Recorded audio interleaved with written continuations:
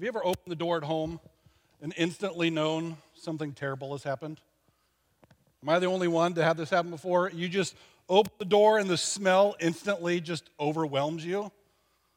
This last fall, I unfortunately experienced this. I walked in and I knew it was going to be a terrible evening. I walk across the house to the dog kennel and I see, let's just call it a running mess all over the kennel. And the bad part was the dog was not in the kennel. Somebody had come over and let the dog outside, and so there's just mess everywhere. And so, honestly, I start to clean. Unfortunately for me, Danielle conveniently happened to be gone that night, so I'm by myself on my hands and knees scrubbing this. And as I'm scrubbing, I begin to look up, and I realize at some point, Crosby began to try and dig his way out of the kennel, which means there was 6 foot high worth of splatter across the entire room. And you could see the exact path that he took out the door because he left perfect tail prints on the hallways and on the cabinets all the way out the door. Sounds fun, right? So I'm cleaning this mess, and I'm just telling myself, Crosby is a good dog. Crosby is a cute dog. Having a dog is worth having a mess, right? And I may have been saying this over and over again, but I can't say for sure that I actually believed it in this moment. But it was also another moment in my life that God kind of clicked that light bulb for me, and I realized it's something he was trying to teach me once again. It's something he's been trying to teach me for many years. And it's that good things can come out of messes. Good things can come out of messes. As dogs, as you know, being messy and dogs are not exclusive. Like, if you have a dog, there are moments of mess. And I can say now, having Crosby is worth cleaning up a mess, even if I didn't believe it in that moment. But God has been teaching me this, and I often find in the experiences of my own life that God is most present and most glorified in the messiest parts of my own life. That he is all the more present in those moments. And this morning, we're going to look at John chapter 9 together and how Jesus makes a literal mess and the good that comes out of it. And as much as we don't like to go through difficult times in our life, we know that God is trying to teach us things in the midst of it. So let's read starting in John 9, verse 1 together. Would you stand for the reading of God's word?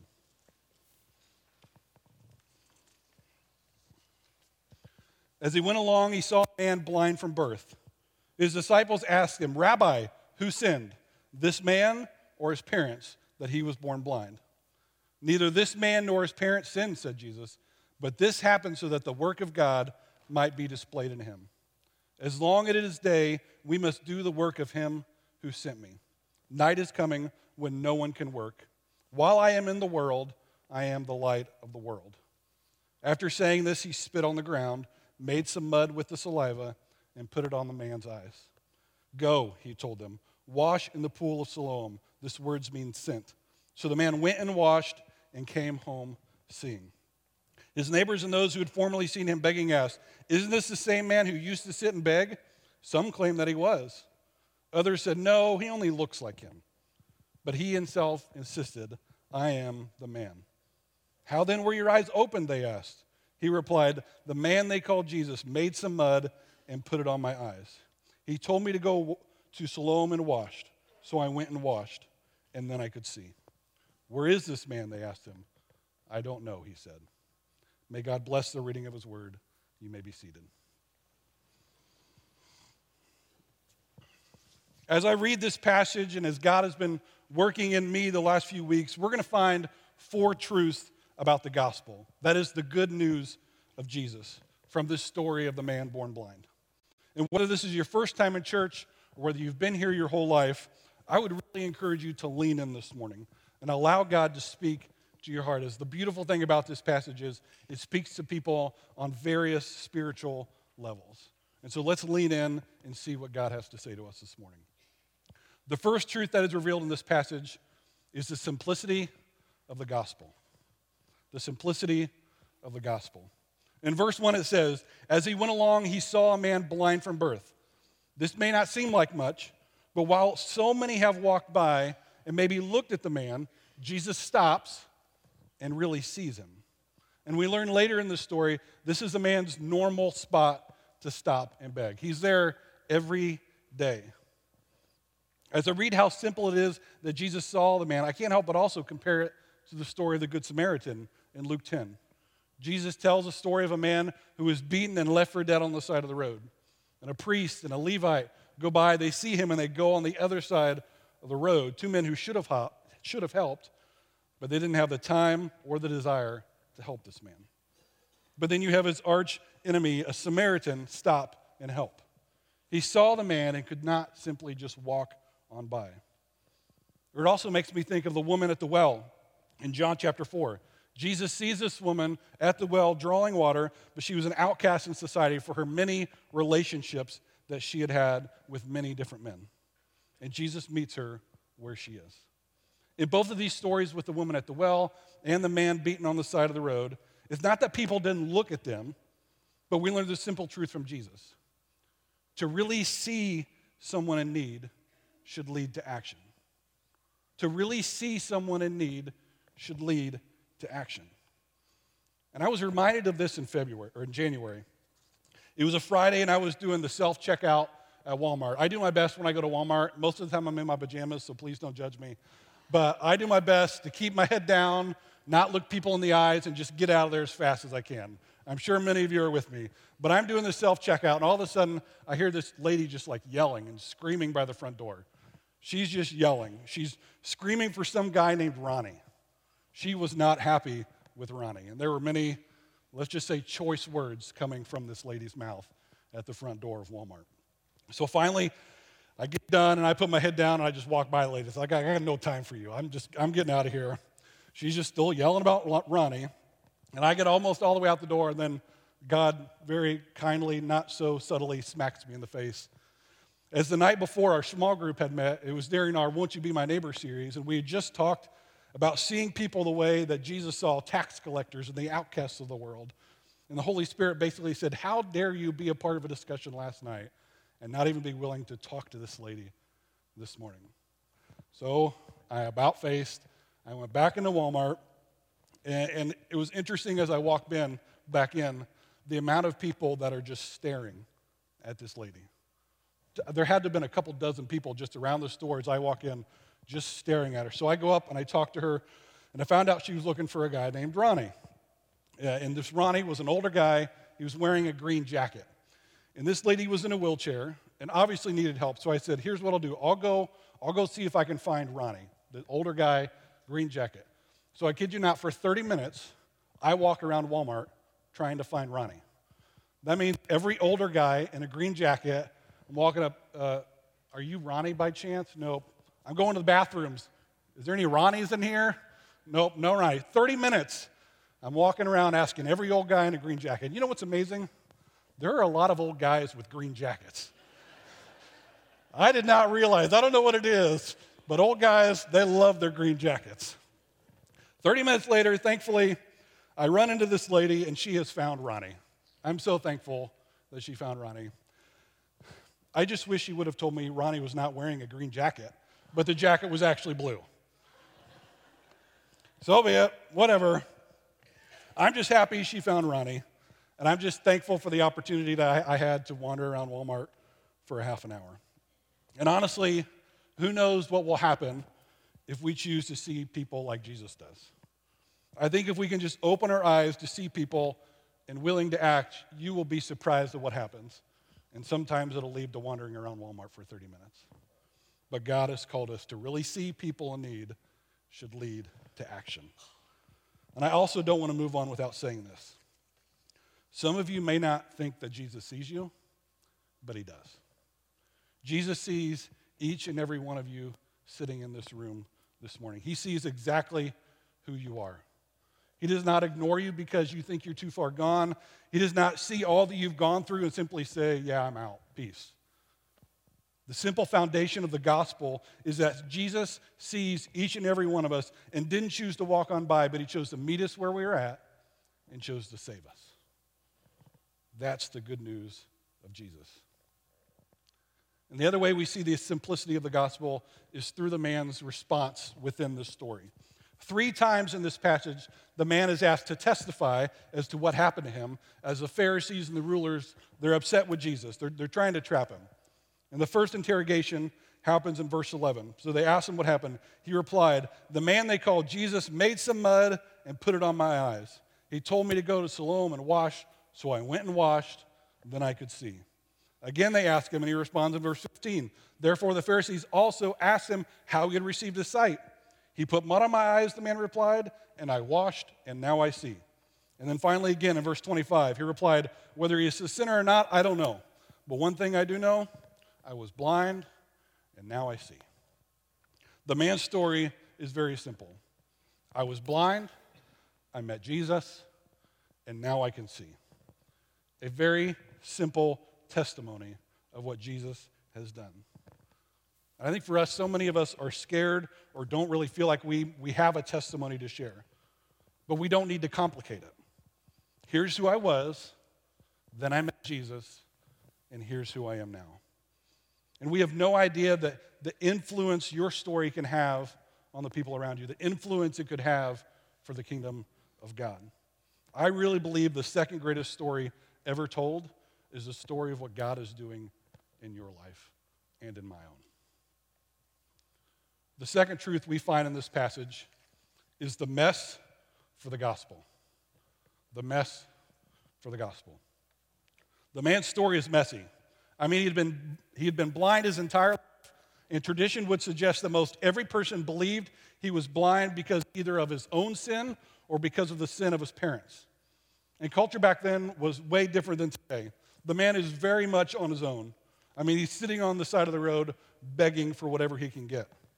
There's no people, there's no foundation to take care of this man's need. He's alone trying to get whatever he can. His survival is based on the scraps of other people who walk by.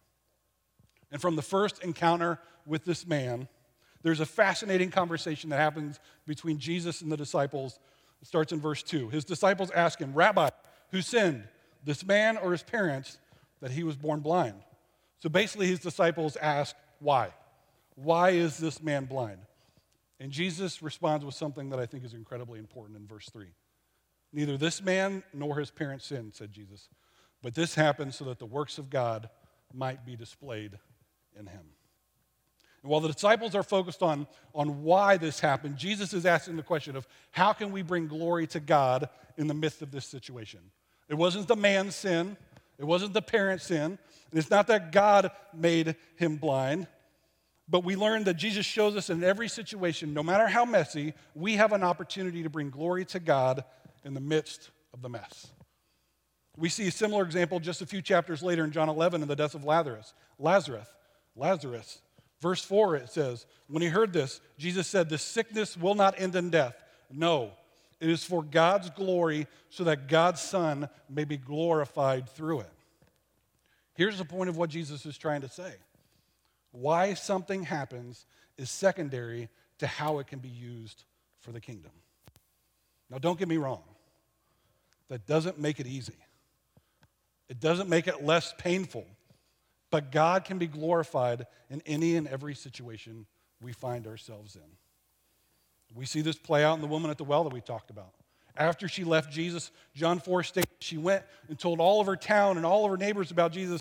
And it says many people believed because of her testimony. In spite of her sin, in spite of the mess of her life, she chose to bring glory to God, and many people came to know him because of it. The third truth we find here in this passage is the cost of the gospel. The cost of the gospel. Following Jesus cost this man. Once the Pharisees heard what has happened, they wanted to investigate as they aren't happy with what Jesus did, mainly because he did this on the Sabbath, a day where no work was to be done. And what work was done, you may ask? Jesus made mud. Specifically, Jesus spit. Spitting on the Sabbath was against the law. And now this man who was blind is now on trial to testify against Jesus. As they interrogated him, the leaders honestly don't like the answer the man is giving and threaten to kick the man out of the temple. And during this time, anyone who confesses Jesus as the Christ was excommunicated from the temple. Doesn't sound too terrible. I'll just go to the temple around the corner, right? Well, it is very terrible. He would not be able to just go find another temple to worship at. It means he would be cut off from all social, religious, and economic connections. Even though now this man who was blind and who was begging on the side of the road for all he can get, he can now see, and he would be even more so left to his own. And eventually the Jews bring this man's parents in to see if they would back up his story. And here's what his parents say in verse 20. It says, "We know he is our son," the parents answered, "and we know he was born blind, but how we can see now or who opened his eyes, we don't know. Ask him, he is of age. He will speak for himself."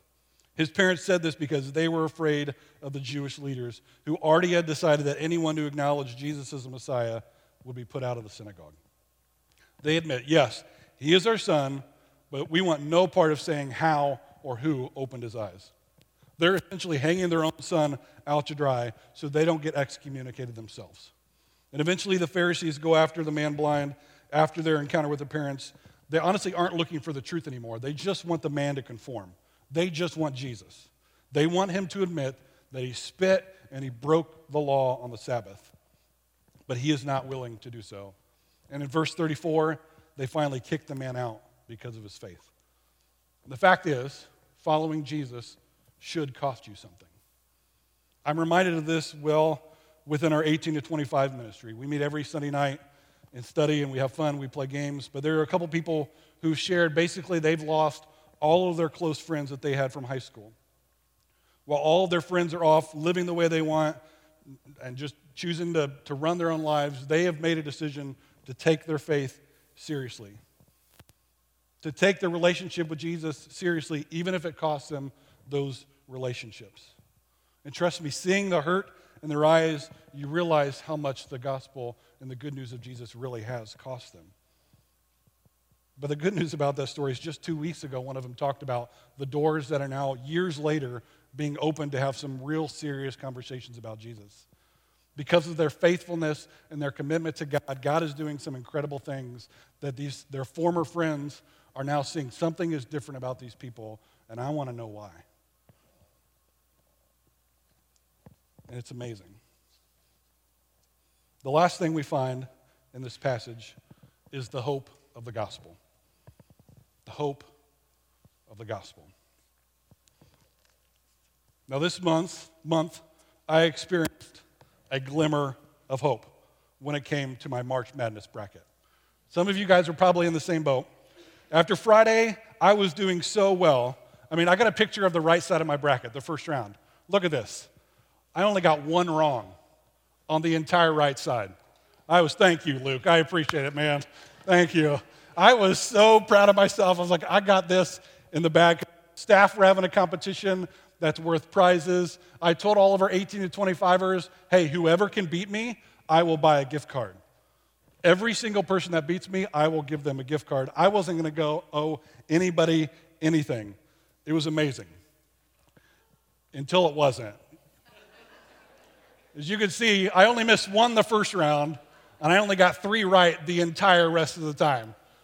And with our 18 to, I'm in like last place as a staff, and with our 18 to 25ers, I'm beating 3 people. The 3 people who forgot to hit submit on their bracket. If anybody would like to give to my gift card fund for the 18 to 25ers, I'll be in the lobby after church. You can help me out there. But thankfully, the hope of the gospel is a little more reliable than the hope of my bracket. And this man is a great example of what it looks like to hold on to that hope of the gospel. As we said, the man ended up on trial and eventually was kicked out because of his stance on Jesus. And he did all of this without ever physically seeing Jesus. Remember, Jesus made the mud, put it on his eyes, and sent him away to be washed. He never actually saw Jesus before he deals and struggles with all these things and eventually is kicked out of the temple. But during this man's progression of his answers, we see the hope in his life. The first time the Pharisees question him, he calls Jesus the man they call Jesus. So he's just a man. To verse 17, it says he is a prophet. And finally in verse 33, he says, if this man were not from God, he could do nothing. So he goes from man to a prophet to someone from God. all without physically seeing Jesus. And then we find in verse 35 the miracle behind the miracle. Jesus heard that he had thrown him out, and when he found him, he said, "Do you believe in the Son of Man?" So now, instead of Jesus just happening to see this man as he walks him by, Jesus is seeking the man out. He goes looking for him. This was no accident that Jesus found him. And Jesus asks if he believes, and in verse 38, the man says, "Lord, I believe," and he worshiped. As big of a miracle it is for someone who was physically blind to now see, more importantly, this man who was spiritually blind now sees Jesus for who he is, and that's the Lord. He's not just a man, he's not just a prophet, he's just not someone from God, but he is Lord. His spiritual eyes are now opened to the reality of who Jesus is. And here's why this story is so important. Some of you sitting here this morning are blind. Some of us sitting here this morning are blind, and you need to know that God sees you. In the middle of your trials, in the middle of your pain, Jesus sees you for who you are and loves you. There's nothing you can do now to change how God feels about you, and it won't change because Jesus has already paid the price for you. God has already sent his Son to die for you and for me. We just have to be willing to submit and accept the gift that God so freely wants to give you. Some of us in here are blind, and you think you can see. You think you follow Jesus, but you are comfortable in your box and you follow the rules. I go to church on Sunday. I may even drop a few dollars in the offering box. And guess what? The Pharisees and the rulers in this day, they thought they could see too, but Jesus says in the end, oh no, you are in fact blind. Have you fully submitted your life to following Jesus and what he wants from you? As in everything, no holding back. Are you willing to let your faith cost you something? Instead of just sitting back comfortably saying, yeah, Jesus, he's my homeboy. Others of you can see. But I think just like in the story, Jesus is challenging you to lean in more to your mess. Allow God to be glorified in your story and allow yourself to get a little bit messy as you enter into other people's story. For a moment, I want us to think about the darkest room you've ever been in. Think about the darkest space you've ever been. For me, I was in a deep cave in the hills of Tennessee. It was the second largest natural underground cavern, I think, in the world. And when it took like a solid 30 to 45 minutes to hike and to get through places I didn't think I could get through, to get to the back part of this tunnel. And when they turned out the lights, it was crazy how dark this spot was. I literally felt blind. You could not see your hand in front of your face. You could see nothing. But do you know what helped me not feel so blind? Light. In John 9, Jesus says, I am the light of the world. And I think if we think about light in the simplest of ways as possible, I think what light does is it exposes our need for light. Light simply exposes our need for light. The fact is, we could not survive without light.